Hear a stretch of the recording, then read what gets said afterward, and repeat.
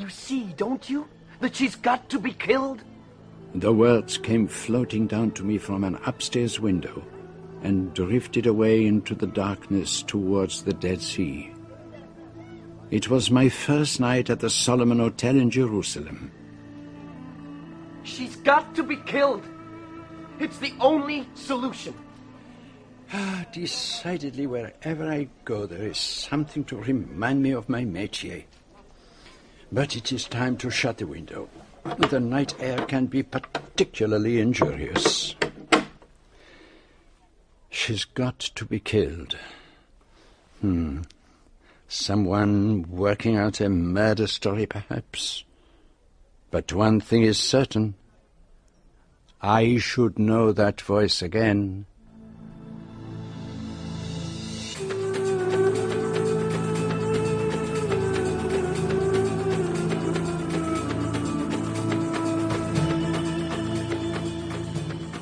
We present John Moffat as Hercule Poirot in Agatha Christie's Appointment with Death.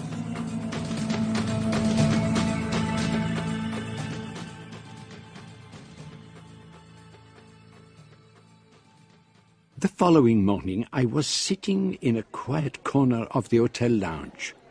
I had no desire to draw attention to myself. I was observing the celebrated psychologist, Dr. Theodore Gerard, and a young lady with black hair that rippled back from her head, and a beautifully shaped red mouth. We met briefly on the train from Cairo. You were very kind and helped me with my luggage. But I had no idea you were the Dr. Gerard. I read all your books, of course. Of course.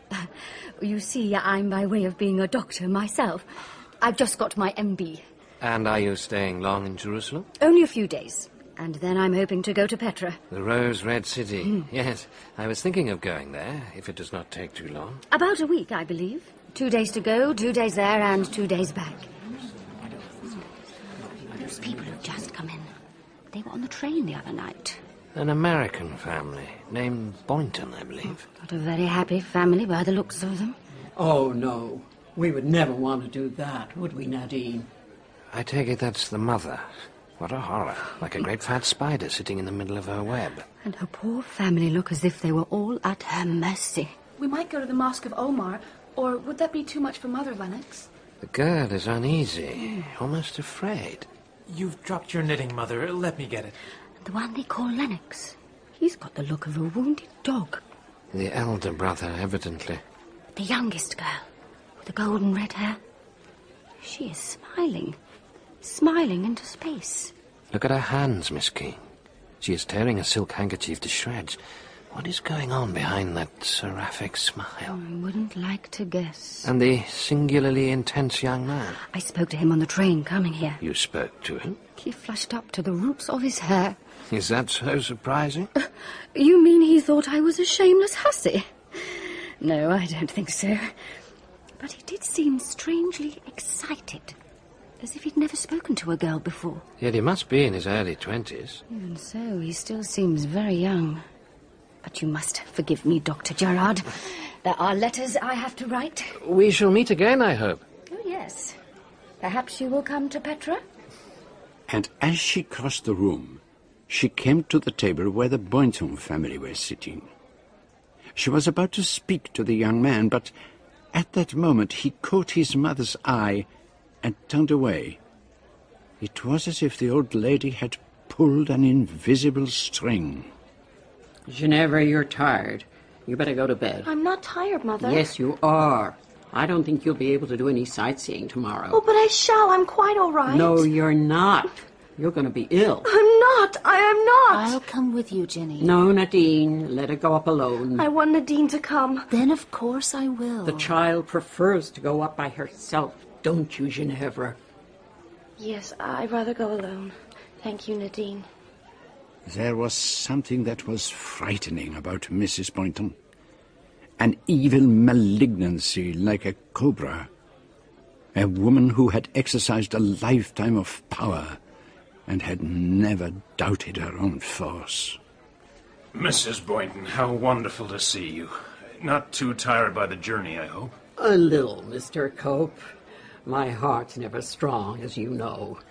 Nadine takes good care of me, don't you, Nadine? I do my best. I'm sure you do. And, how are you finding Jerusalem, Lennox? I don't know, hard to tell. Perhaps you haven't been around much yet. We can't do very much because of Mother. A couple of hours sightseeing is about all I can manage. But I don't give in to my body. It's the mind that matters. Are you counting on staying here long, Mr. Cope? I've finished most of my sightseeing. Yeah, I'm planning to have a look at Petra. A most remarkable place, I've been told. Oh, yes, I've been reading about it. It sounds wonderful. Oh, maybe I could persuade you and your brother to come with me. You too, perhaps, Lennox. Naturally, I know you couldn't manage it, Mrs. Boynton, and I'm sure some of your family would want to remain with you. But if you were to divide forces, so to speak... I don't think we'd care to do that, would we, children? Oh, no. We'll stay here with you. And what about you, Nadine? No, thank you, Mother. Not unless Lennox wants to go. So, Lennox, why don't you and Nadine go? She seems to want to. Oh, no. No, I think it's better if we all stay together. You see, Mr. Cope, we prefer to keep to ourselves. By the way, Raymond, who was that young woman who came by our table just now? She looked as though she wanted to speak to you. I don't know her name. She was on the train the other night. I don't think we'll have much to do with her. And now I think it's time we all went up. Help me out of my chair, will you, Nadine? Good night, Mr. Cope. Monsieur Poirot. Ah, monsieur. I didn't notice you tucked away in the corner. Jefferson Cope. We met in Alexandria. Of course. May I join you? Mm-hmm. I read in the newspaper that you were here. It is most distressing. One tries to preserve the incognito, but... Tell me, who are the American family with whom you were talking? The Boyntons. And are they all the children of that rather grotesque-looking lady? Oh, no. She's the second Mrs. Boynton. Lennox, Raymond, and Carol, the children of the first marriage, and Nadine is Lennox's wife. And the strangely fragile-looking creature with the beautiful red hair? She is Mrs. Boynton's daughter, Ginevra. And Mr. Boynton, he is dead, I take it? Oh, yes. He died quite some time ago, and Mrs. Boynton has devoted herself entirely to the family. And do they all live at home with her? Yes. And do neither of the sons work? Well, no. Mr. Boynton was a very rich man. He left all his money to Mrs. Boynton for her lifetime, after which it goes to the children.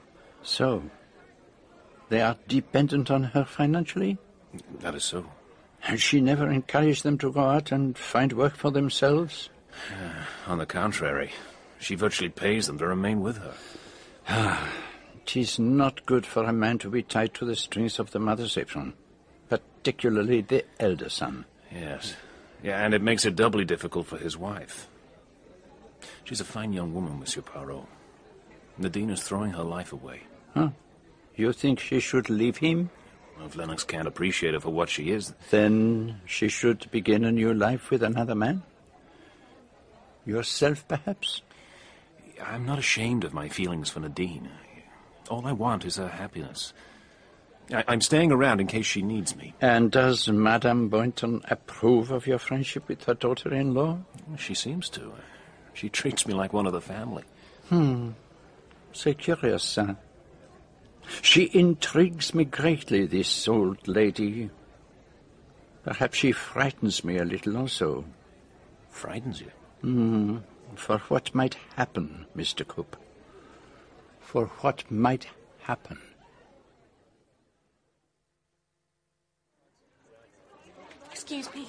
Excuse me, I must talk to you. What is it? I've only got a minute. I'm Carol Boynton. It's about my brother. You must have thought him very rude, turning away from you like that last night, but he couldn't help it. Why couldn't he help it? He was afraid. Afraid of what? You see, my mother's not very well. She doesn't like us having anything to do with people outside. But I know that Ray would like to be friends with you. I mustn't stay. They may miss me. Why on earth shouldn't you stay? I can't. My mother Look, I know it's awfully difficult sometimes for parents to realize that their children have grown up. But you mustn't give in. You're a free person. You don't understand. None of us have ever been free. We never will be. But that's nonsense. I must try to make you understand. Before she married, my mother, I call her that, but she's really my stepmother, she was a prison wardress. My father was the governor and he married her. Well, she's gone on being a wardress, our wardress, and our family is her prison. Carol, are you coming?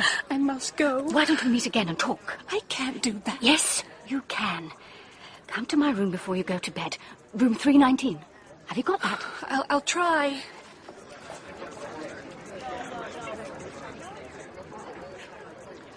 So, you've been making another attempt on the Boynton Castle, Miss King. Any better success this time? It isn't a castle, it's a prison.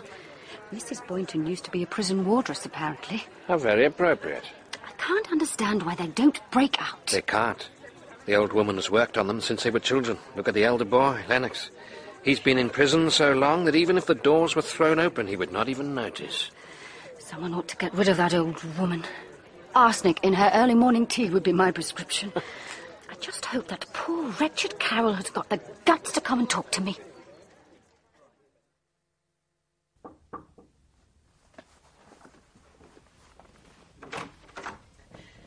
I was afraid you might have gone to bed. I'm sorry it's so late. Please, come in. I've made some tea. Would you like a cup? It's real Lapsang Souchong. Lovely, thank you. This is rather fun, don't you think? A bit like midnight feasts in the dorm. Really? Thanks. I suppose you didn't go to school? No, we never left home. We had a governess, quite a few, in fact. They rarely stayed long. Did you never get away at all? No, this is the first time we've ever been anywhere. But what was there to stop you? Mother would never allow it. How old are you, Carol? 23? Then you're free to do as you please. Oh, no. I just couldn't. Is it because you really don't want to leave? You're too fond of your stepmother? I hate her. Ray and I often wish that she was dead. And your elder brother? What does he think? I don't know what Lennox thinks anymore. He hardly ever speaks. Nadine's very worried about him. Have they been married long? 4 years. And have they always lived at home? Yes. Is your sister-in-law happy with that? Perhaps I should tell you how it all came about. 5 years or so ago, Lennox tried to assert his independence. One evening he went down to the neighbouring town. There was a dance of some sort going on. And of course, Mother found out, and she was terribly angry. So, she asked Nadine to come and stay with us. She was a distant cousin of my father's. She was training to be a nurse, but she was broke. Nadine was with us about a month. I can't tell you how exciting it was to have someone to stay. And she and Lennox fell in love? Yes. I guess that was Mother's whole idea. She said they'd better get married quickly and live with us. Did Nadine agree to go along with that? At first, I don't think she minded very much. But later, when she wanted to go away with Lennox...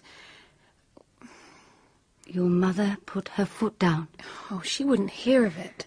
And Lennox didn't do anything? Nothing. I don't think Mother likes Nadine any longer. Nadine won't let herself be beaten down by her. And lately she's been trying to do something about Ginny. Ginny? Ginevra, Mother's daughter. She's always been rather delicate. And lately she's become very strange. She frightens me sometimes. But I must go. I've been here too long already. You will come again, won't you? And bring your brother, if you like. Oh, may I really? Shall we say tomorrow night at the same time? Oh, yes. But I must get back to my room before anyone finds that I'm gone.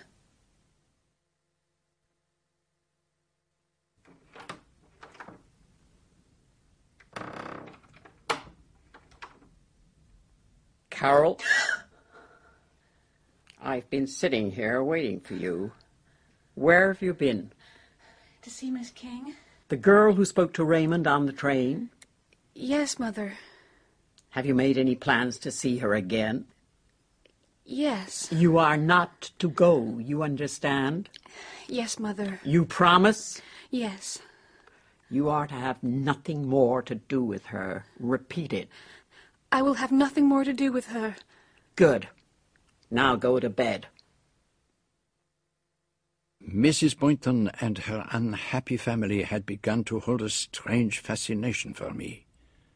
Now, both Raymond and Carol walked past Miss King, pretending that she did not exist. But, like the good Mr. Cope, it was for Nadine Boynton that I was most concerned.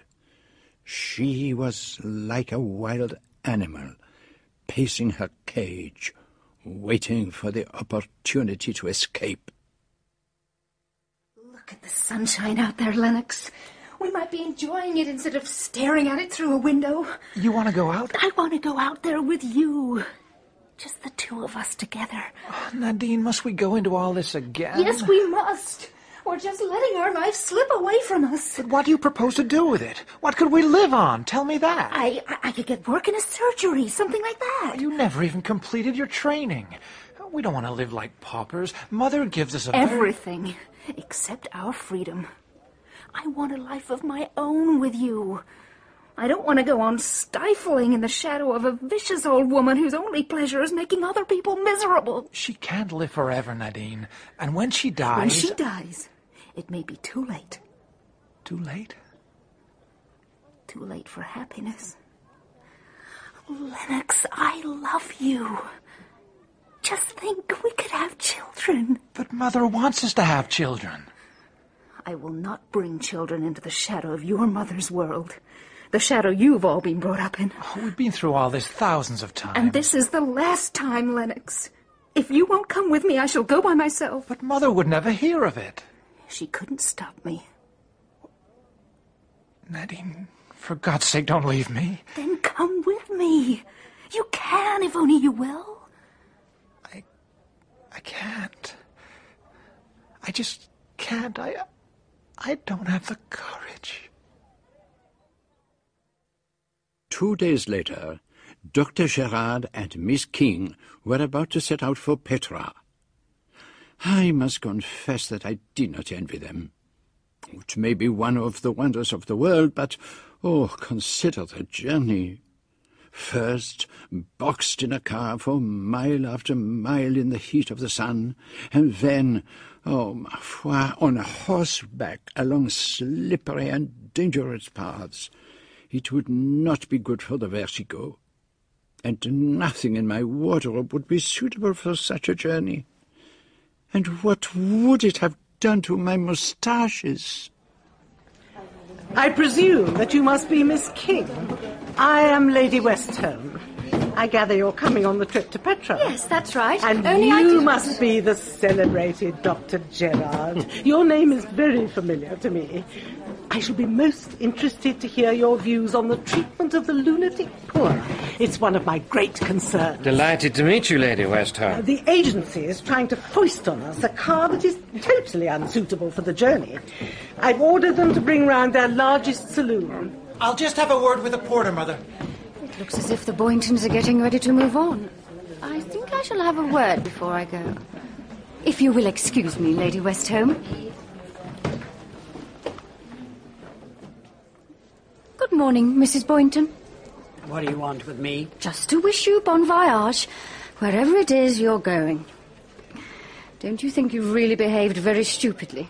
Trying to stop your son and your daughter from making friends with me? It's so silly and childish. You would like to make yourself out to be a kind of ogre, but really, you're just pathetic and rather ludicrous. Well, say something. I don't care what it is. Just say it. I never forget. Remember that. I've never forgotten anything. Not an action, not a name, not a face. You poor, pathetic old thing. Goodbye. Exactly who is this Lady Westholme? Everyone seems terrified of her. Lady Westholme? You must have heard of her, surely. You forget I've been out in the Middle East for the last 4 years. I thought her fame would have spread even here. She's a member of Parliament. The cartoonists always have a field day with her. She has very strong views on family values and slum clearance and farming. On practically everything, in fact. And is there a law at Westholme? Oh, yes. But he spends all his time on his estate, hunting and shooting and keeping well out of it. They met on a ship coming back from the States. She was a Mrs. Vansittart then, apparently. Some journalist said their encounter demonstrated the perils of sea voyages. Oh, but here she comes. She's got some wispy little lady in tow. The car should be here at any moment. I gave them a good ticking off. Men always seem to think that they can impose on women. Oh, by the way, this is Miss Pierce. She's the fourth in our party. Dr. Gerard, Miss King. How do you do? So pleased to meet you. Actually, it's Dr. King. Ah, professional woman. Very good. If anything is to be accomplished, mark my words, it is women who will do it. But here comes our car. Excellent. Just go and tell them how the luggage should be loaded. I watched the very large and comfortable car drive away on the first stage of the journey to Petra, and I felt unaccountably afraid, a premonition of some danger that threatened in that fantastic city. And then I heard, clearly for the first time, the voice of Raymond Boynton as he came down the corridor. Carol, get Ginny, will you? Okay. Tell her we're going to leave in 15 minutes. It was the voice I had heard from my window on the first night in Jerusalem, and I had no doubt to whom he was referring when he had said, "She's got to be killed." There's no direct road to Petra, of course. We go by way of Jericho to Amman. I've instructed the driver to get there early this afternoon so that we can take a look at the Roman theatre. Oh, I'd love to see that. It's cut right into the side of the hill and could seat 6,000. That's Roman efficiency for you. Efficiency is my watchword. I rather thought it might be. There's a reasonably decent place in Amman where we can stay overnight, but we'll have to be up with the lark tomorrow morning. It's a long drive down to Amman. From there, we turn off for Wadi Musa, where we have to leave the car. Why do we have to do that? Because the only way into Petra is through a vast cleft in the rock, the Seek. At some points, it's only a few meters wide. You mean we have to walk? No, of course not. We go on horseback. There are always horses at Wadi Musa. But I have nothing suitable to wear. I've only brought light cotton dresses. Well, you'll just have to manage. I've brought riding breeches, much the most suitable thing.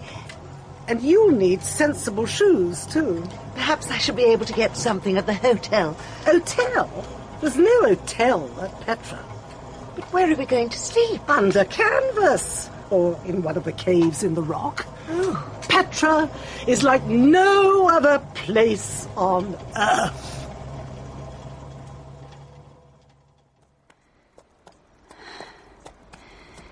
It's like descending into the pit of hell, through a labyrinth of red cliffs. It's fantastic. Unbelievable. A great amphitheatre of rock. A dead city. And clusters of tents against the face of the cliff. And above them are the caves, hollowed out of the rock. And in the central cave there's some kind of idol. A monstrous, swollen creature, brooding over the place like a spirit of evil. But it isn't an idol.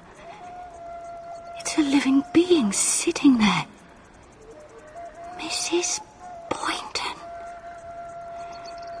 Looking as if she had always been part of the place, the arch-priestess of some cult of human sacrifice. Apparently they all arrived here yesterday. They were staying at the Solomon, weren't they? Yes, they're the Boynton family, I believe. I thought I recognized the old woman. Didn't I see you talking to her, Miss King? Yes, I did have a word with her. But she can hardly get about. How did she come down through the sea? It seems she was carried in a chair by the bearers. Oh, that would have made them sweat a bit. She must be a fair weight. Yes, they had a hard time of it, according to the dragoman. And she complained like hell the entire time. They're not at all interesting. Very provincial. What on earth possessed them to come to Petra? Miss King? Miss King, it really is you. I didn't know you were coming to Petra. If you'd managed to pluck up the courage to speak to me, I'd have told you, Mr. Boynton. Raymond. My name is Raymond. And how do you come to be in Petra? I understood your mother was too ill to even consider the journey. She suddenly made up her mind to come here, almost immediately after you left. And she refused to let anything stand in her way. She wouldn't even break the journey at Amman, but insisted on driving through the night. Could have possessed her, I wonder. There's no point in even trying to understand her. It's so wonderful being able to talk to you like this. It's as though we were protected by the darkness. I've thought about you so much since we spoke to one another on the train. You see, I think I'm in love with you. But you hardly know me. I love you. Oh, I know I've behaved very badly, refusing to speak to you or even to look at you. When she tells me to do things, it's as though I no longer have a will of my own. You must think I'm pretty despicable. No, I don't think that. I ought to be able to stand up for myself. I know that. I'm sure you will now. All that is needed is a little courage. Courage? Yes, you're right. I hope I shall be able to find it. Ugh, that was perfectly disgusting. Simply swimming, in fact. Really, these people have not the least conception of a proper diet. So, does anyone have any plans for this afternoon? I think I shall have a long rest. That climb this morning was really too much for me. I've never had a head for heights, I'm afraid. I shall follow your example. Half an hour with a book, and then I shall lie down and take an hour's rest, at least. After that, perhaps a short stroll. And what about you, Miss King? I'm waiting to see what the Boyntons are going to do. After practically killing themselves to get here, they've done next to nothing all morning. I'm going back to the cave. You can all go for a walk this afternoon without me. But, Mother, I shan't want any of you. I like sitting alone with my book. Ginny had better not go, though. She can lie down and have a sleep. But I'm not at all tired. I want to go with the others. Silly child, you've got a headache. You must take care of yourself. Go to your tent at once. Mother, are you really sure you... Don't fuss me, Lennox. I want to be on my own for a change. Can't you understand that? Why is she letting them all go free this afternoon? For once, the good mamma is allowing the children to enjoy themselves without her. A new devilment on her part, perhaps. That's just what I was thinking. What suspicious minds we have. Come, let us join them. They look like a bunch of school children let out for a half-holiday. Mr. Cope hardly qualifies as a school child. Ah, but he is there for a different purpose. He is determined not to let Nadine Boynton out of his sight. Where exactly are we making for, Mr. Cope? For Al Madba, the high place. Oh, it certainly deserves its name. It's quite a climb. There were donkeys for hire down below.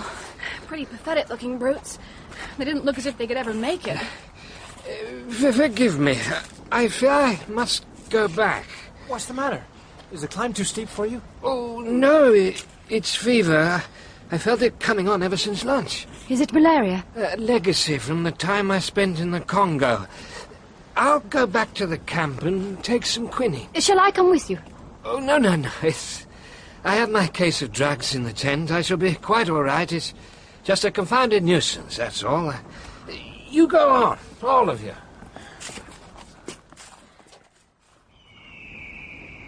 Al Madba. It means the altar. The altar of the high place of sacrifice. Sacrifice? Yes. The Nabateans used to make offerings here to their gods. You can see the runnels where the blood flowed down. We are talking about animal sacrifice, I take it?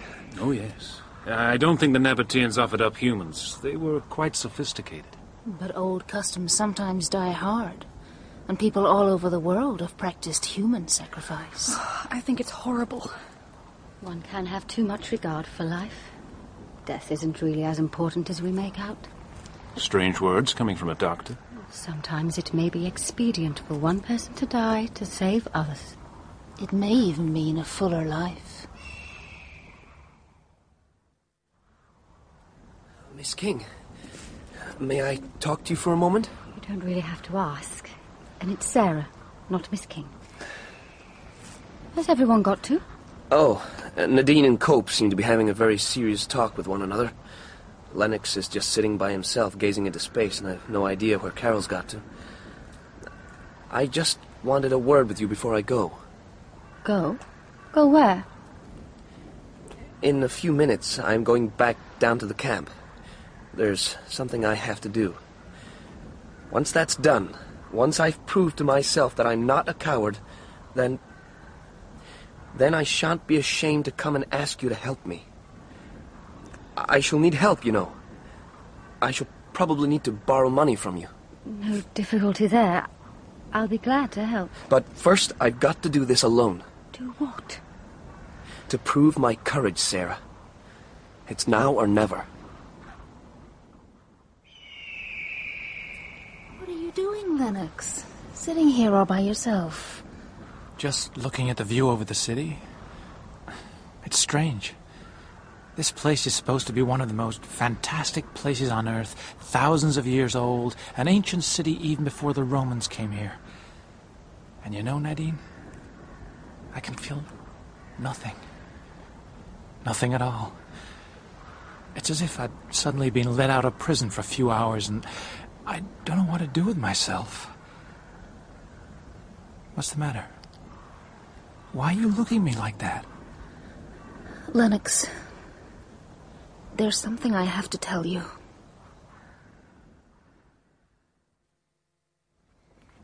Ah, Miss King. We were wondering where you'd got to. They were serving dinner in a minute. I've been to take a look at Dr. Gerard. He has a touch of fever. Oh, not too serious, I hope? No, I think he'll be all right.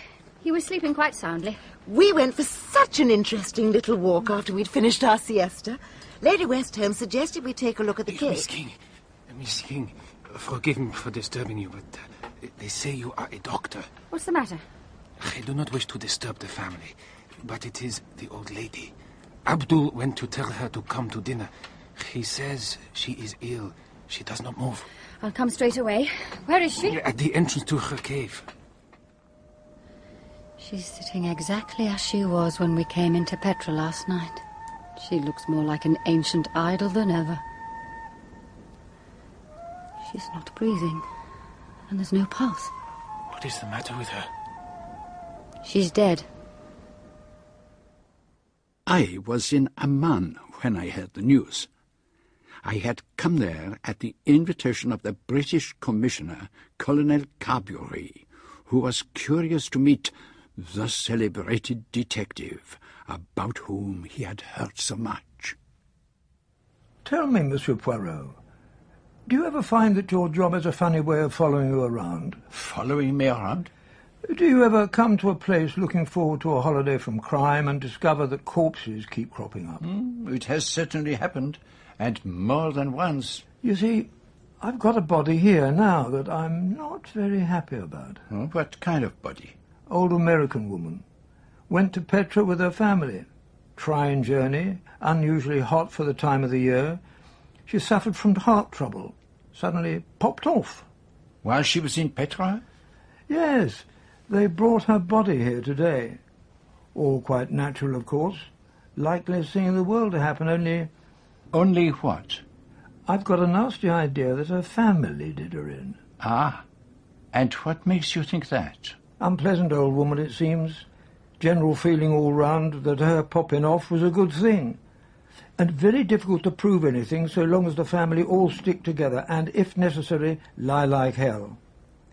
Easiest thing to do would be to let it go, but I don't like a mess. Was there no doctor down there? Matter of fact, there were two, but one of them went down with malaria. The other's a girl, only just qualified. Still, she knew her job, I suppose. She didn't find anything odd about the death. Old woman had a dicky heart and had been taking medicine for some time. Oh, then, my friend, what is worrying you? The other doctor, A chap called Gerard. Ah, yes. Yeah, he was staying at my hotel in Jerusalem. A bit of a loony specialist, I gather. Passion for a charwoman at the age of 4 makes you think you're the Archbishop of Canterbury when you're 38.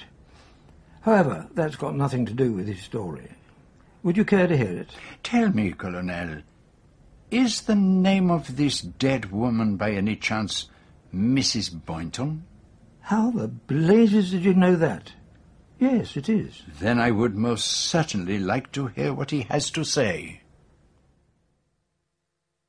I knew I was in for a bout of malaria. I fairly staggered into my tent. An intravenous injection of quinine is my usual treatment, but I couldn't find my case of drugs. Someone had moved it from where I had left it, and when I eventually found it, my hypodermic syringe was missing. Ah. In the end, I gave up looking for it and took a large dose of quinine by mouth. After that, I collapsed on my bed and went out like a light. And it was while you were sleeping that Mrs. Boynton was found dead? Yes, sometime after sunset. Because of the way she was sitting and the support the chair gave to her body, no one noticed anything was wrong until a servant went to tell her it was time for dinner. The cave where she had installed herself was some distance away from the big marquee. And it was the young woman doctor who examined the body? Miss King, yes. She didn't disturb me, knowing that I had a fever. There was, in any case, nothing that could have been done. Mrs. Boynton had been dead for some time. For how long exactly? I do not think Miss King gave much attention to that point. She presumably did not think it was of any importance. Why should she, after all? But we can surely establish when Mrs. Boynton was last known definitely to be alive. I've got it all down here. Mrs. Boynton was spoken to by Lady Westholme and Miss Pierce shortly after 4 p.m. Lennox Boynton spoke to his mother at about 4:30. Mrs. Lennox Boynton had a long conversation with her about 5 minutes later. Carol Boynton had a word with her mother but cannot remember exactly when. It would seem to have been around 10 minutes past 5. Jefferson Cope? Ah, yes, I know Mr. Cope. He is a close friend of the family, I think. He noticed Mrs. Boynton outside her cave at around 20 to 6 when he was returning to the camp. And did he go up to speak to her? No. The last person to have seen her alive was her son, Raymond Boynton. Raymond Boynton. That is most interesting. And when was this? He says he spoke to her at about 10 minutes to 6. But this is where we get into deep waters. As I mentioned just now, Sarah King saw no reason to determine the exact time of death. But when I happened to mention that Mrs. Boynton was last seen alive by her son Raymond at a little before 6, Miss King said that was impossible. At that time, Mrs. Boynton must already have been dead. And what does Raymond Boynton say to that? He insists that his mother was alive. He went up to her and said, I'm back from my walk. I hope you've had a nice afternoon. And she just grunted, quite all right. How very curious. And when did you see the body, Dr. Gerard? The following morning, at about 9 a.m. I had recovered by then. And do you have any opinion of when death might have occurred? It is difficult to be exact after that length of time. Were I giving evidence on oath, I could only say that she had been dead certainly 12 hours, and not longer than 18. I fear that does not help at all. And your hypodermic syringe, Doctor, did you find it when you awoke? Yes, I did. It was behind a case of bottles on my dressing table. Is there a possibility you could have overlooked it? You were suffering from fever, after all. I was shaking from head to foot, but I can only say I am positive that the syringe was not there. You see, Poirot, it's a matter of some importance. There is a mark on the dead woman's wrist. Which could have been caused by the insertion of a syringe. Mrs. Boynton's daughter says it was the prick of a pin. Which daughter? Carol. And there is one thing more. When I examined my little case of drugs, I noticed that the stock of digitoxin was much diminished. Now, digitoxin is a heart poison, is it not? Yes. And Mrs. Boynton was suffering from heart trouble. Yes, and she was actually taking a medicine containing digitalis. Ah, that is clever, very clever, to employ a poison which the victim is already taking. Oh, yes, there are brains there. And yet one thing puzzles me. What is that, Poirot? The theft of the hypodermic syringe. What do you think? Was it murder? Now, one moment. There is one more piece of evidence to consider. What evidence? The evidence of Hercule Poirot. In the Solomon Hotel one night, I had a voice through the open window, and what does it say, this voice? It says, "You see, don't you, that she's got to be killed." Good Lord. I say. And I knew that if I heard it again, I would recognize that voice, and I did hear it in an hotel corridor. It was the voice of Raymond Boynton. Good Lord. The question is, what are we going to do about it? You desire to know who killed Mrs. Boynton? That is, if she did not die a natural death, and exactly how and when she was killed? I should like to know that, yes. I see no reason why you should not know it. And how do you propose to set about it? By methodical sifting of the evidence and the employment of the little grey cells. And you think you can produce a rabbit out of the hat? I should be exceedingly surprised if I could not. Where do you propose to begin, Monsieur Poirot? The first thing to determine is whether this is a composite murder, planned and carried out by all the Boynton family, or whether it is the work of one of them only. And your top suspect is Raymond Boynton. Tell me, Doctor, do you think he is of the temperament that could commit murder? Yes, I think it is possible, but only under conditions of intense emotional strain. And those conditions were present? Undoubtedly. And there is an additional complication. What's that? I think there is a certain tendresse between him and Sarah King. Ah, and that might give him an additional stimulus. I would say so. Then perhaps before we go any further, we should have a word with Miss King. Yes, but if you will permit, gentlemen, I should like to talk to her alone. Very well, Monsieur Poirot. You know best how to go about this, and we're in your hands. I should point out, however, that I can't detain these people indefinitely. All I ask is that you keep them in remand for 24 hours. You shall have the truth by tomorrow night. You sound very sure of yourself. I know my own abilities. Well, it's up to you. And if you succeed, my friend, you are indeed a marvel. Are you sure, Monsieur Poirot, that this is not a case of Roman holiday? But the private lives of a family disturbed so that Hercule Poirot can play a little game of detectives to amuse himself? I didn't mean to be offensive, but isn't it a little like that? You are on the side of the family, then? They've suffered a great deal. They oughtn't to have to stand any more. And la maman, she was tyrannous, désagréable, and decidedly better dead than alive. When you put it like that, no, one shouldn't take it into consideration. But all the same one does. That is, you do, mademoiselle. But I do not. The victim may be one of God's saints or a monster of infamy. It moves me not. A life has been taken. But you can't be sure of that. Just because Dr. Gerard couldn't find his syringe when he was nearly delirious with fever. But there is other evidence. What evidence? A supply of digitoxin is missing from Dr. Gerard's medicine case. There is the mark of a hypodermic syringe on the dead woman's wrist. And something more still. Some words I overheard in Jerusalem on a clear, still night, spoken by Raymond Boynton. You do see, don't you, that she's got to die? You heard that? Yes. It would be you who heard it. Yes, it would be me. So now you know why I think there should be an investigation. Yes, I do. And you will help me? Certainly.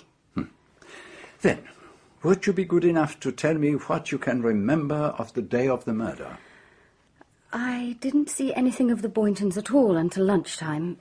Mrs. Boynton seemed in an unusually good temper. She actually told her family they could go off for a walk by themselves. And that was unusual? Oh, yes. She generally wouldn't let them out of her sight. You did not have any conversations with Mrs. Boynton herself? Yes, I did, as a matter of fact. I think I made rather a fool of myself. How is that? It was the morning we left for Petra. I went up to her in the hotel lobby. I told her I thought she was pathetic and ludicrous and that she could have a lot more fun if she was friendly and kind. Oh, la la. And what did she say to that? It was rather frightening. She didn't even look at me, but just stared into space. I never forget. Remember that. I've never forgotten anything. Not an action, not a name, not a face. That is most interesting. Tell me, mademoiselle, were there any witnesses to this extraordinary conversation? Dr. Gerard was nearby, and Lady Westholme, and I think Mr. Cope. But I don't know if any of them heard. Thank you, mademoiselle. I will now begin my investigation. If I might make a suggestion? Certainly. Why not postpone all this till after the autopsy? Aren't you rather putting the cart before the horse? This is the method of Hercule Poirot. And besides, I wish to hear the views of Lady Westholme. Oh, but of course, Monsieur Poirot, I shall be delighted to help you. It is, after all, a public duty. I have a perfect recollection of that afternoon, and I'm sure that Miss Pierce will confirm what I say. It was all so unexpected. Death, just like that, in the twinkling of an eye. After lunch, I decided to take a brief siesta. Not that I was really tired, I seldom am. I do not really know what fatigue is. I was terribly tired after the climb up to the monastery. I'm afraid I'm not nearly as strong as Lady Westholme. So, after lunch, you two ladies went to your tents. Now, I understand that Mrs. Boynton was then sitting at the mouth of her cave, about 200 yards from you. Something like that, yes. Now, I have here a map, drawn up with the help of the dragoman. Oh, the fellow's a perfect fool. I've had occasion to correct him several times. The cave next to Mrs. Boynton's was occupied by Lennox Boynton and his wife. Raymond and Carol and Ginevra Boynton had tents a little below it, and Dr. Gerard and Miss King had tents next to them.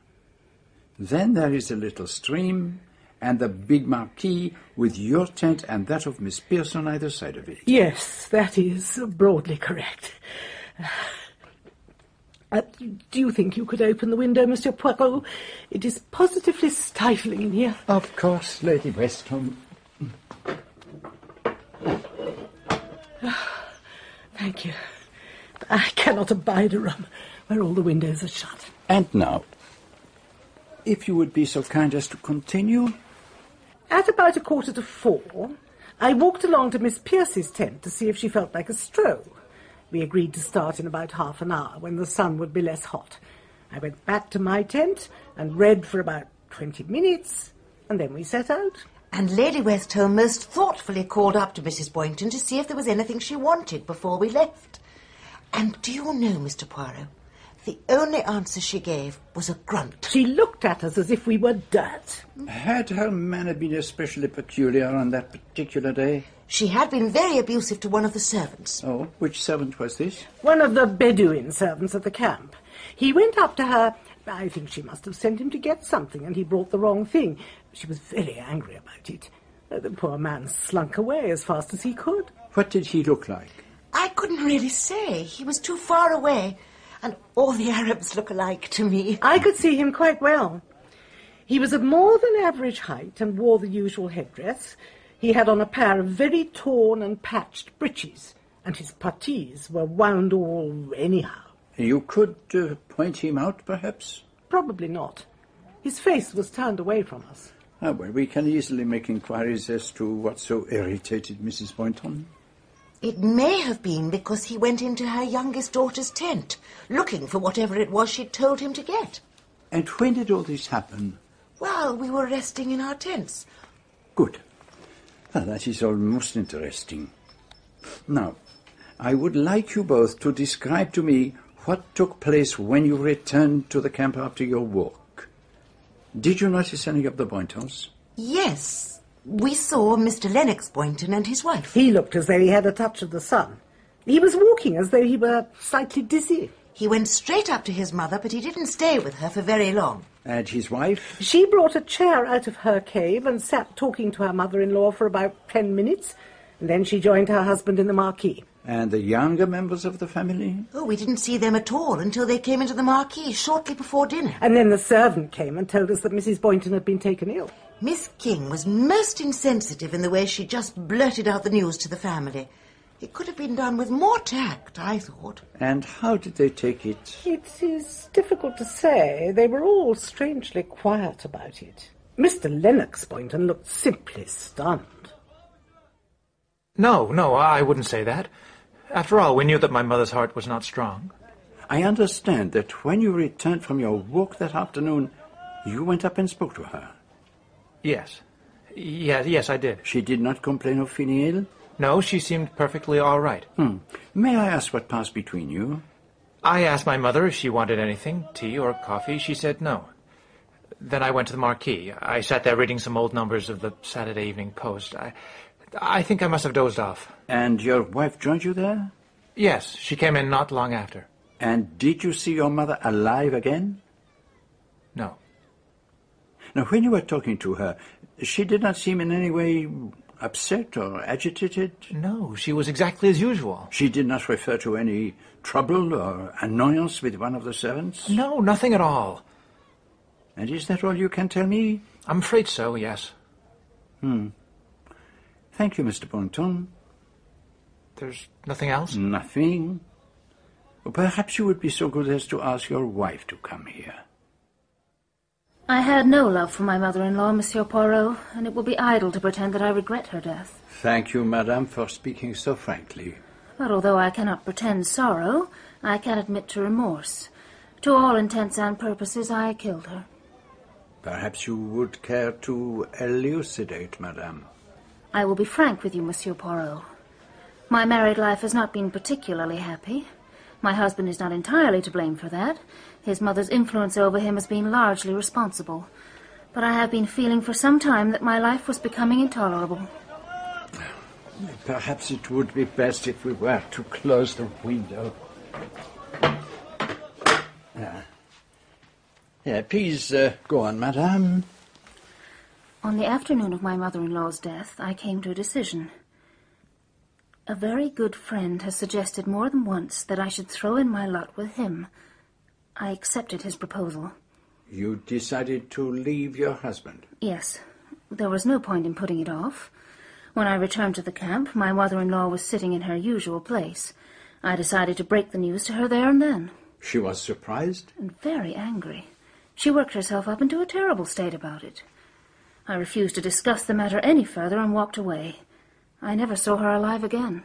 And you think her death was caused by the shock? Almost certainly. And did you tell your husband of your decision? Yes. Yes, I told him then. He didn't say very much.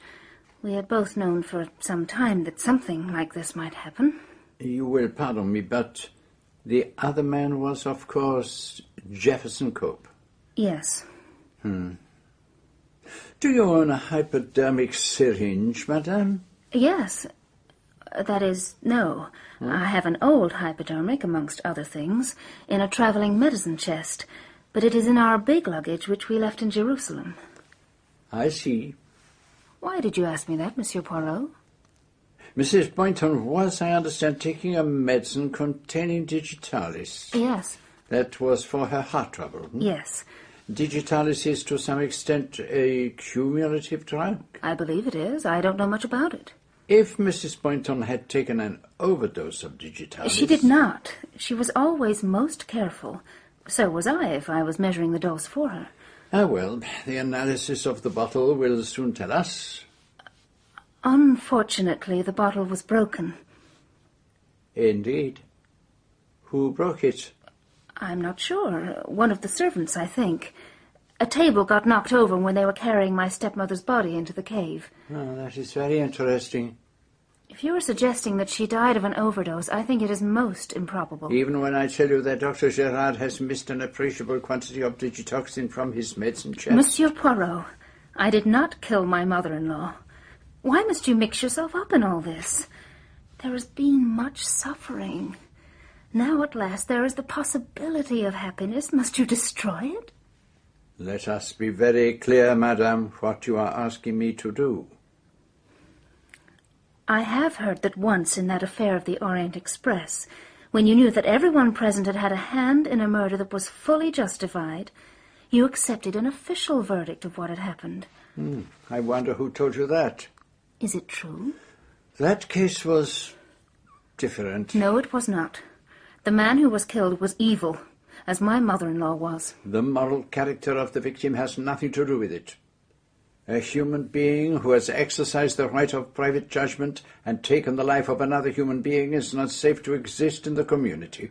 I will not condone murder. That is my final word. Then go on. Bring ruin and misery into the lives of innocent people. I have nothing more to say. I think, madame, you have a lot more to say. No, Monsieur Poirot. I know nothing. Nothing.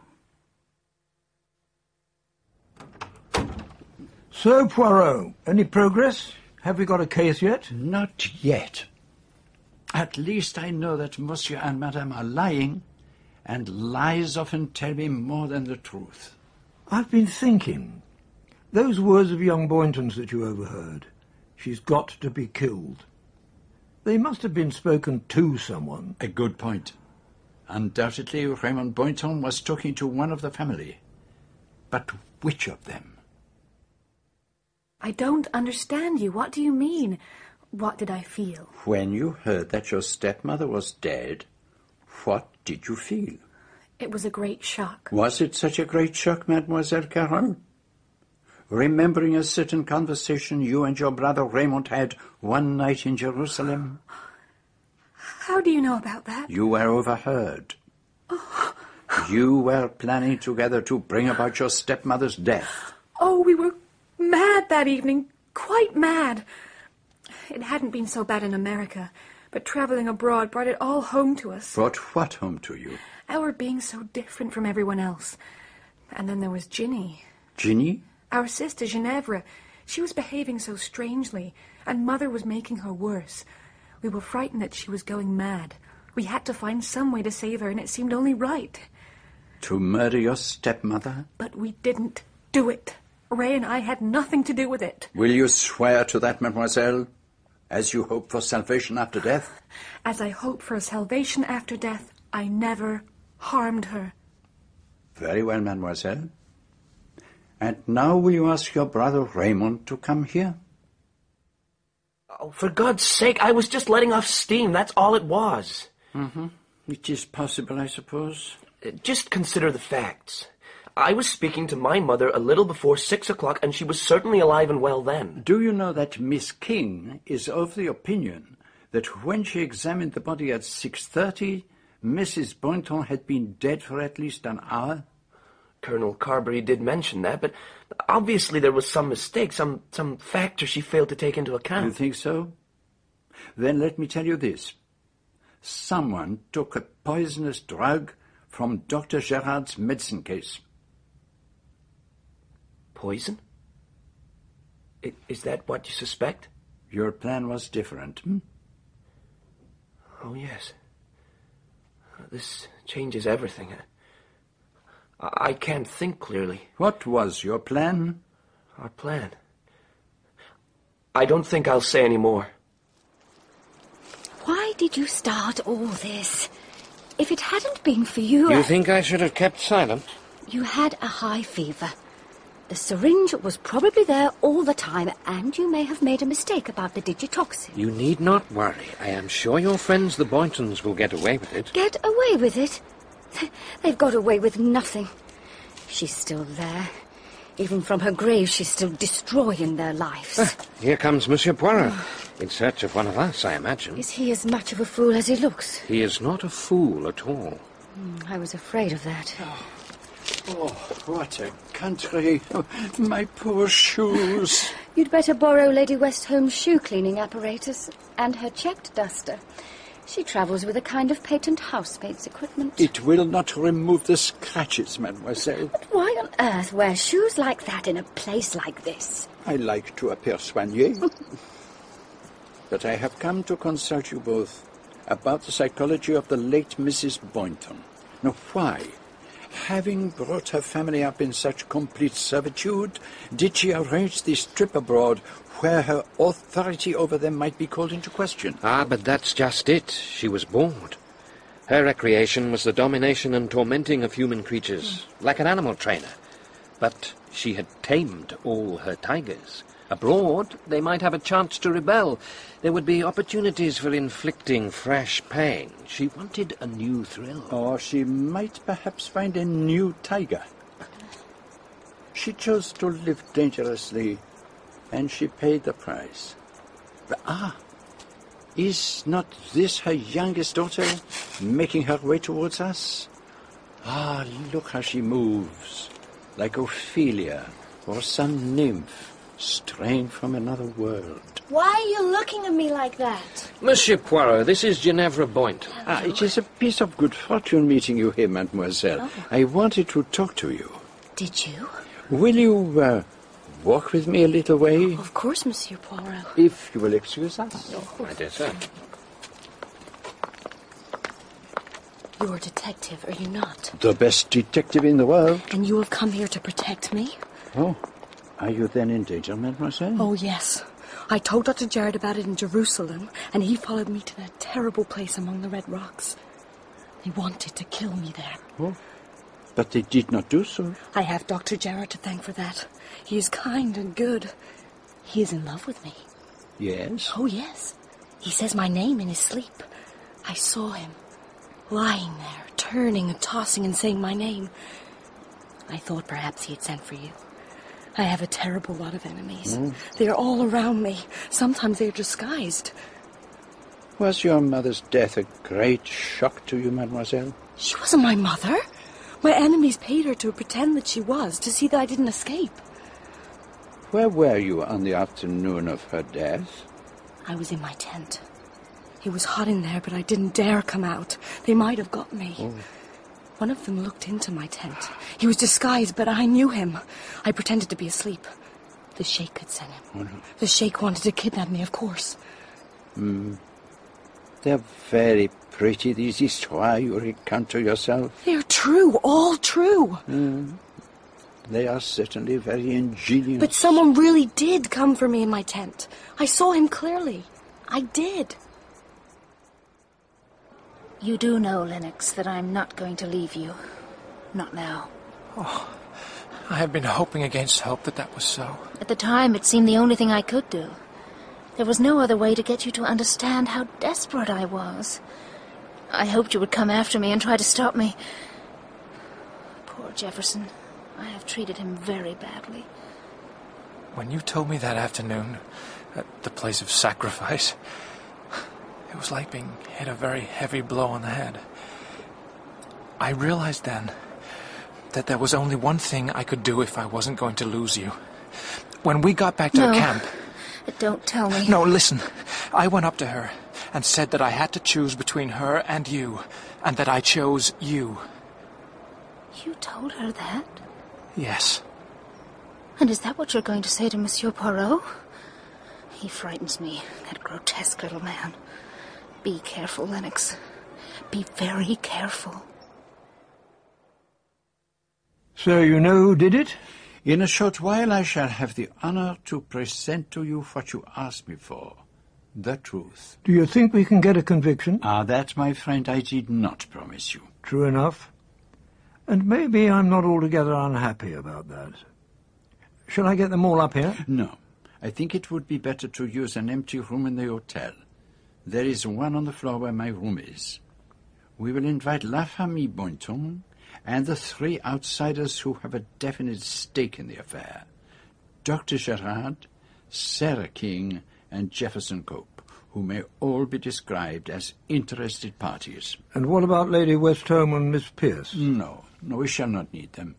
But it would be better if they were to remain in their rooms in case we require their evidence. Should I put my uniform on, do you think? No, Colonel. It is best if the proceedings are kept as informal as possible. They are all quite sufficiently apprehensive already. You will all of you by now have made the acquaintance of Monsieur Hercule Poirot. It was with great good fortune that he happened to be staying in a man as my guest when Dr. Gerard came to me to express his doubts over the death of Mrs. Boynton in Petra. I gave him full authority to make what investigation he thought necessary. He is now going to give us his report. I promised Colonel Carbury that I would arrive at the truth of what had happened simply by questioning the people concerned.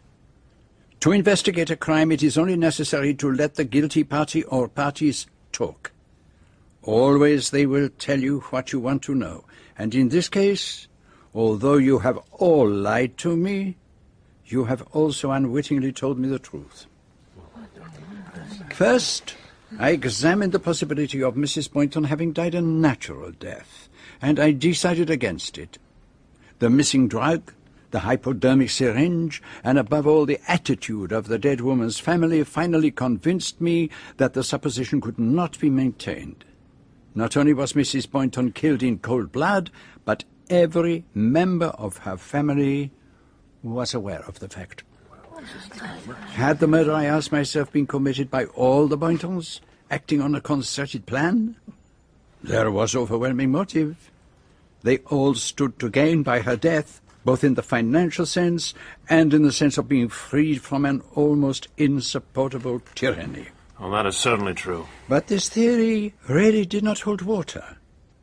The stories of the family did not dovetail together, and no series of workable alibis had been arranged. But there was the possibility that one or two members of the family had acted in collusion, and that the others were accomplices after the fact. I next considered which particular member or members of the family were indicated. I suppose you're referring to the conversation you think you overheard in Jerusalem. No, I did not think I overheard it, Mr. Boynton. That was never in doubt. But let us consider the facts. On the day of the murder, you, Mr. Boynton, left the camp with the others after lunch. Mrs. Boynton was then alive and well. At the place of sacrifice, you had a tete-a-tete with Miss King and then left. You returned to the camp at 6:10, exchanged a few words with your mother, and went down to the marquee. Yes, that is correct. But when Miss King examined the body, she formed the opinion that death had occurred at least an hour before 6 o'clock. Setting aside the possibility that Miss King might have been mistaken... I don't make mistakes, and if I had, I would have admitted it. Then there are only two possibilities. Either you or Mr. Boynton is lying. Why should I lie to you? Let us assume that it is Mr. Boynton who is lying. He returns to the camp, goes up to his mother, and finds that she is dead. What does he do? Does he call for help? Or tell the family what has happened? No, he simply goes down to the marquee and says nothing. Exactly. Doesn't that prove that Mother was still alive? But if Miss King was correct, and Mrs. Boynton had already been dead for some time, is there anything that could explain his conduct? The words you heard in Jerusalem, to whom were they spoken? Precisely, Colonel. They were spoken to Raymond's sister Carol, and he suspected that she might have committed the murder. It's a lie. Let us consider the possibility of Carol Boynton being the murderess. She returns to the camp at 5:10. According to her own story, she went up and spoke to her mother. No one saw her. The case against her is a perfectly possible one. Mr. Poirot, I did not kill her. Let us suppose that when you went up to your stepmother, she was already dead. You suspected that your brother might have killed her, and chose to say nothing. When I asked Miss Boynton to swear that Mrs. Boynton did not die as a result of any action of hers, she did so immediately. But why shouldn't I?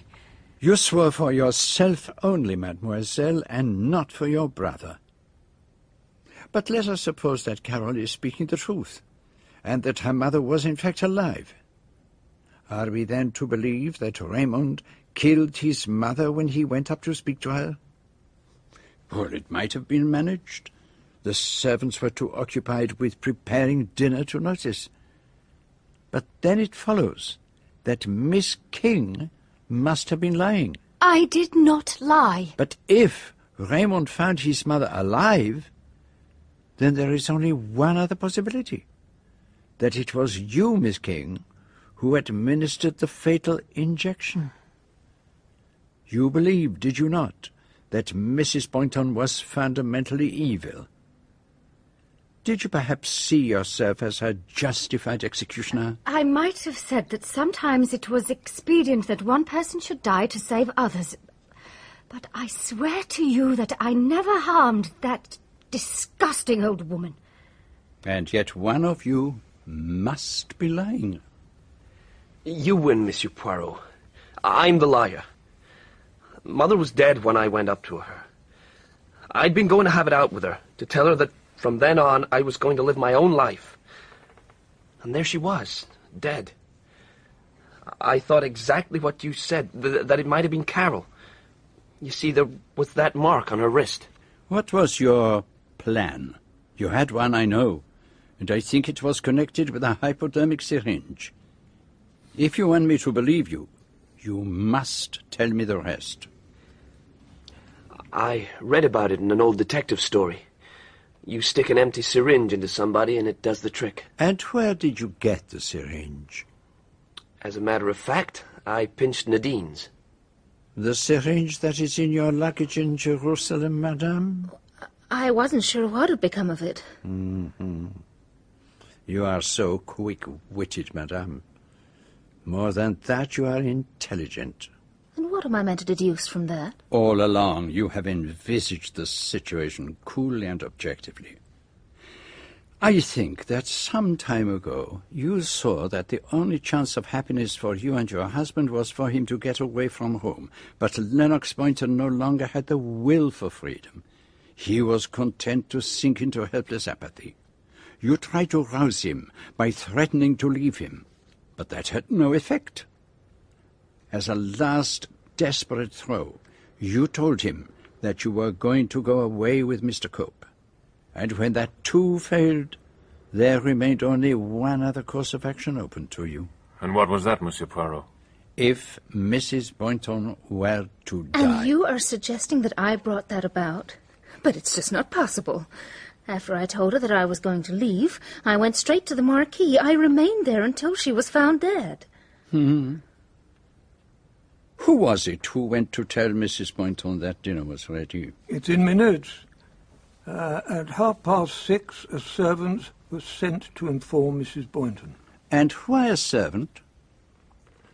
Were you not all most assiduous in your attendance on the old lady?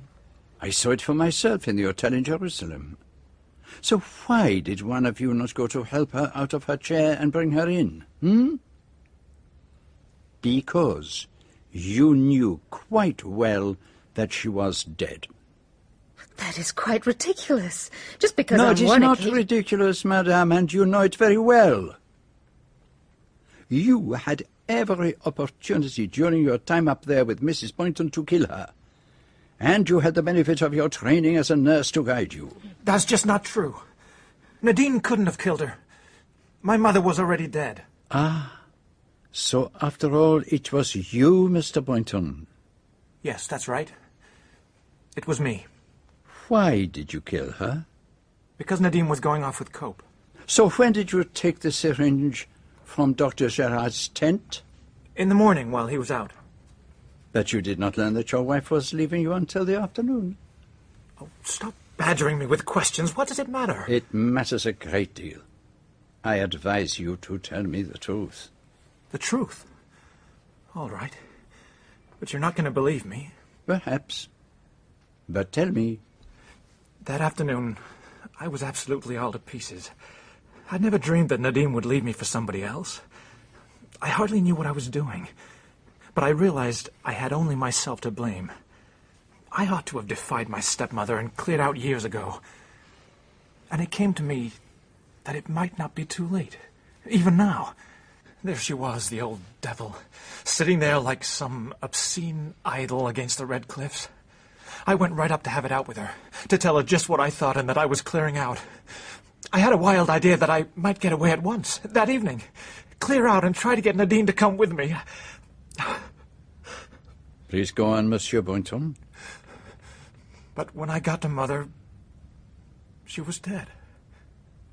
Just sitting there, dead. I felt as if I had turned to stone. I picked up her wristwatch. It was lying in her lap, and put it back on her wrist. Her horrible, dead wrist. But why didn't you tell me? I don't know. I just don't know. It was a perfectly natural reaction.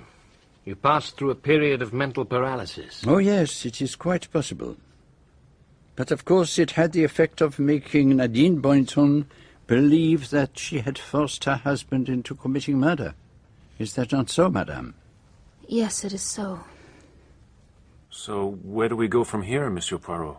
There is one other possibility. One person was in the camp all that afternoon and had every opportunity to kill Mrs. Boynton. And did not Mademoiselle Ginevra say that she had heard Dr. Gerard speak her name in his delirium? That could only have been when she went into his tent to replace the syringe that she had taken that morning. You think I did it? It isn't true. You want to lock me away in prison? Dr. Gerard, please help me. You must help me. Oh, Monsieur Poirot, what you're suggesting is nonsense. It just isn't possible. She might have committed the crime in some dramatic, flamboyant fashion, but not in cold blood. This was a carefully planned crime, a reasoned crime. I am entirely of your opinion, Doctor. I'm sorry, Poirot, but why are you beating about the bush like this? If you know who did it, why can't you come straight out with it? Because that is not the method of Hercule Poirot. From the beginning, there was one factor that argued the innocence of the Boynton family, the hypodermic syringe. I think I see what you're getting at. If one of us intended to kill her, we didn't need to use a syringe. We could have simply put the poison in her medicine bottle. Exactly, madame. But I had to test that fact against the other facts of the case. What I've been seeking to prove is not the guilt of the Boynton family, but their innocence. So what did happen? Oh, it's growing hot and stuffy in here. Perhaps before we reach the end, we should let in a little air upon the mystery. Would you be so good as to open the window, Mr. Cope? Yes, of course. Thank you. And now, it is time to examine the psychological side of the case, and in particular the psychology of the victim. I have noted down 2 points which I would like to put to you. Mrs. Boynton took definite pleasure in preventing her family from enjoying the company of other people. Mrs. Boynton, on the afternoon of her murder, encouraged her family to go away and leave her. These 2 facts, they contradict one another, do they not? You don't think she was simply worn out after the journey from Jerusalem? If she was, she didn't give any sign of it. In fact, she seemed almost, well, excited. That accords very well with what I am about to tell you. You came very close to the truth, Miss King, when in Jerusalem you told the old lady that she was pathetic. She had an intense craving for power. And yet what was she, after all, but the petty tyrant of one isolated family? I told her I thought she was childish and silly, but it was almost as if she hadn't heard me. She just looked through me. And what were her words to you, mademoiselle? She said, "I've never forgotten anything. Not an action, not a name, not a face." Now, Miss Emmy, do you see the significance of that? Does it escape you that those words were not a reasonable answer to what Miss King had been saying? You're quite right, of course. It just doesn't make sense. But it does, my friend. Because those words were not spoken to Miss King at all. They were spoken to someone standing behind her. But who could it possibly have been? She didn't know anyone there. At that moment when Miss King had revealed to her the truth of what she had become, she recognizes someone, a face from the past, A victim delivered into her hands. And it was on account of this person that she wanted to get rid of her family in Petra. Exactly. Because she had, how do you say it, other fish to fry. Now, let us consider the events of that afternoon. The Boynton family go off, leaving their mother sitting alone in her cave, awaiting her victim. We have two witnesses, Miss Pierce, who is unobservant and highly suggestible, and Lady Westholme, who is always perfectly clear as to her facts.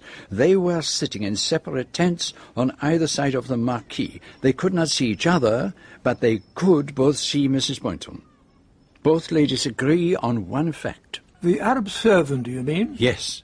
They said that they saw one of the servants approach Mrs. Boynton, annoy her in some fashion, and steal hastily away.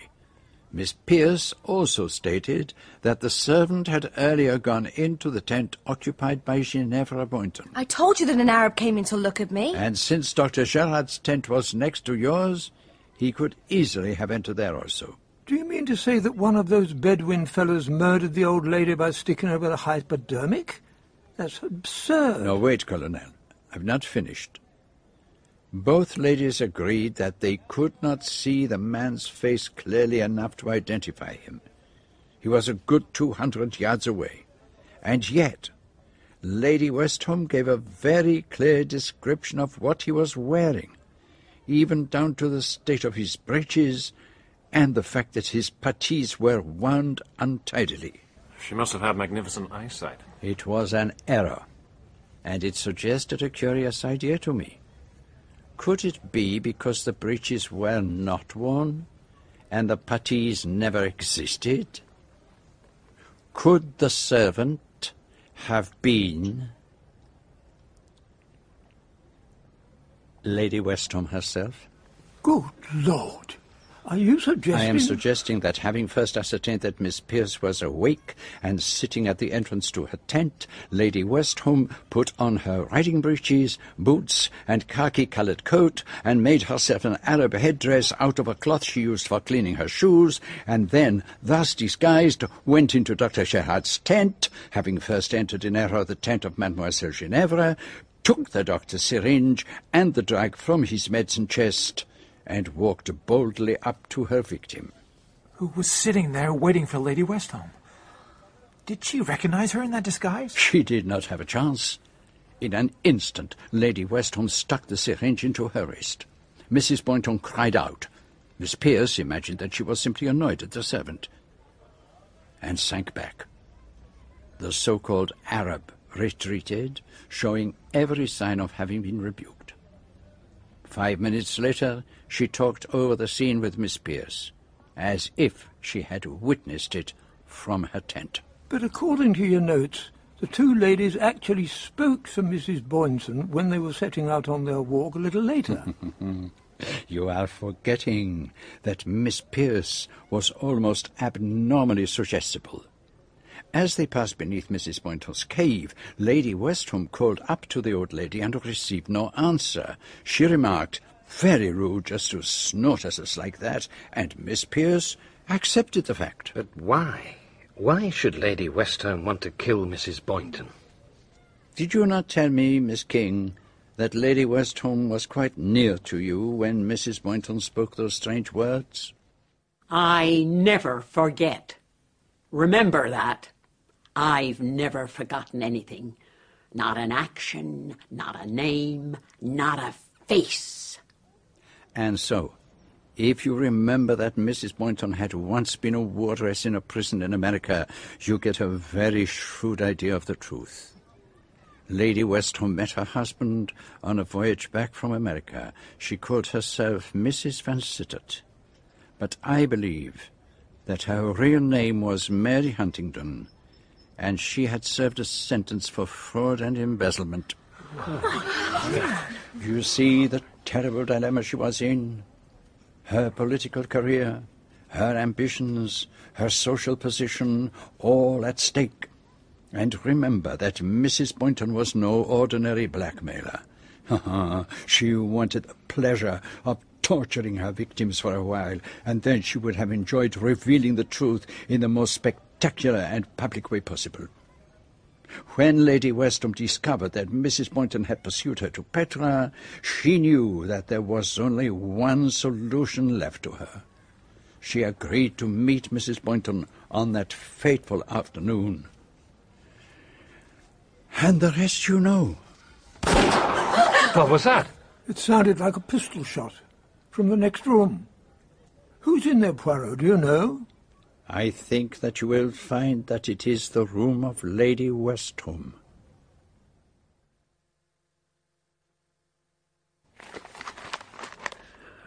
We regret to announce the death of Lady Westham, MP, as the result of a tragic accident. Lady Westham, who spent much of her leisure time travelling in remote foreign countries, always carried a small revolver with her. She was cleaning it when it went off accidentally and killed her. Death was instantaneous. Was that why you insisted on having the window open, Poirot? So that she could hear what was going on in the next room? It would not have been a pretty experience standing trial for the murder of that horrible woman. And perhaps it is fitting that the story should close as it began. And how is that, Monsieur Poirot? With words drifting from an hotel window over the murmur of a quiet street.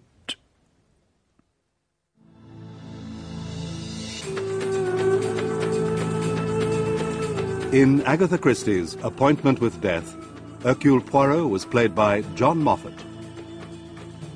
Lady Westham, Jill Balkan. Mrs. Boynton, Miriam Carlin.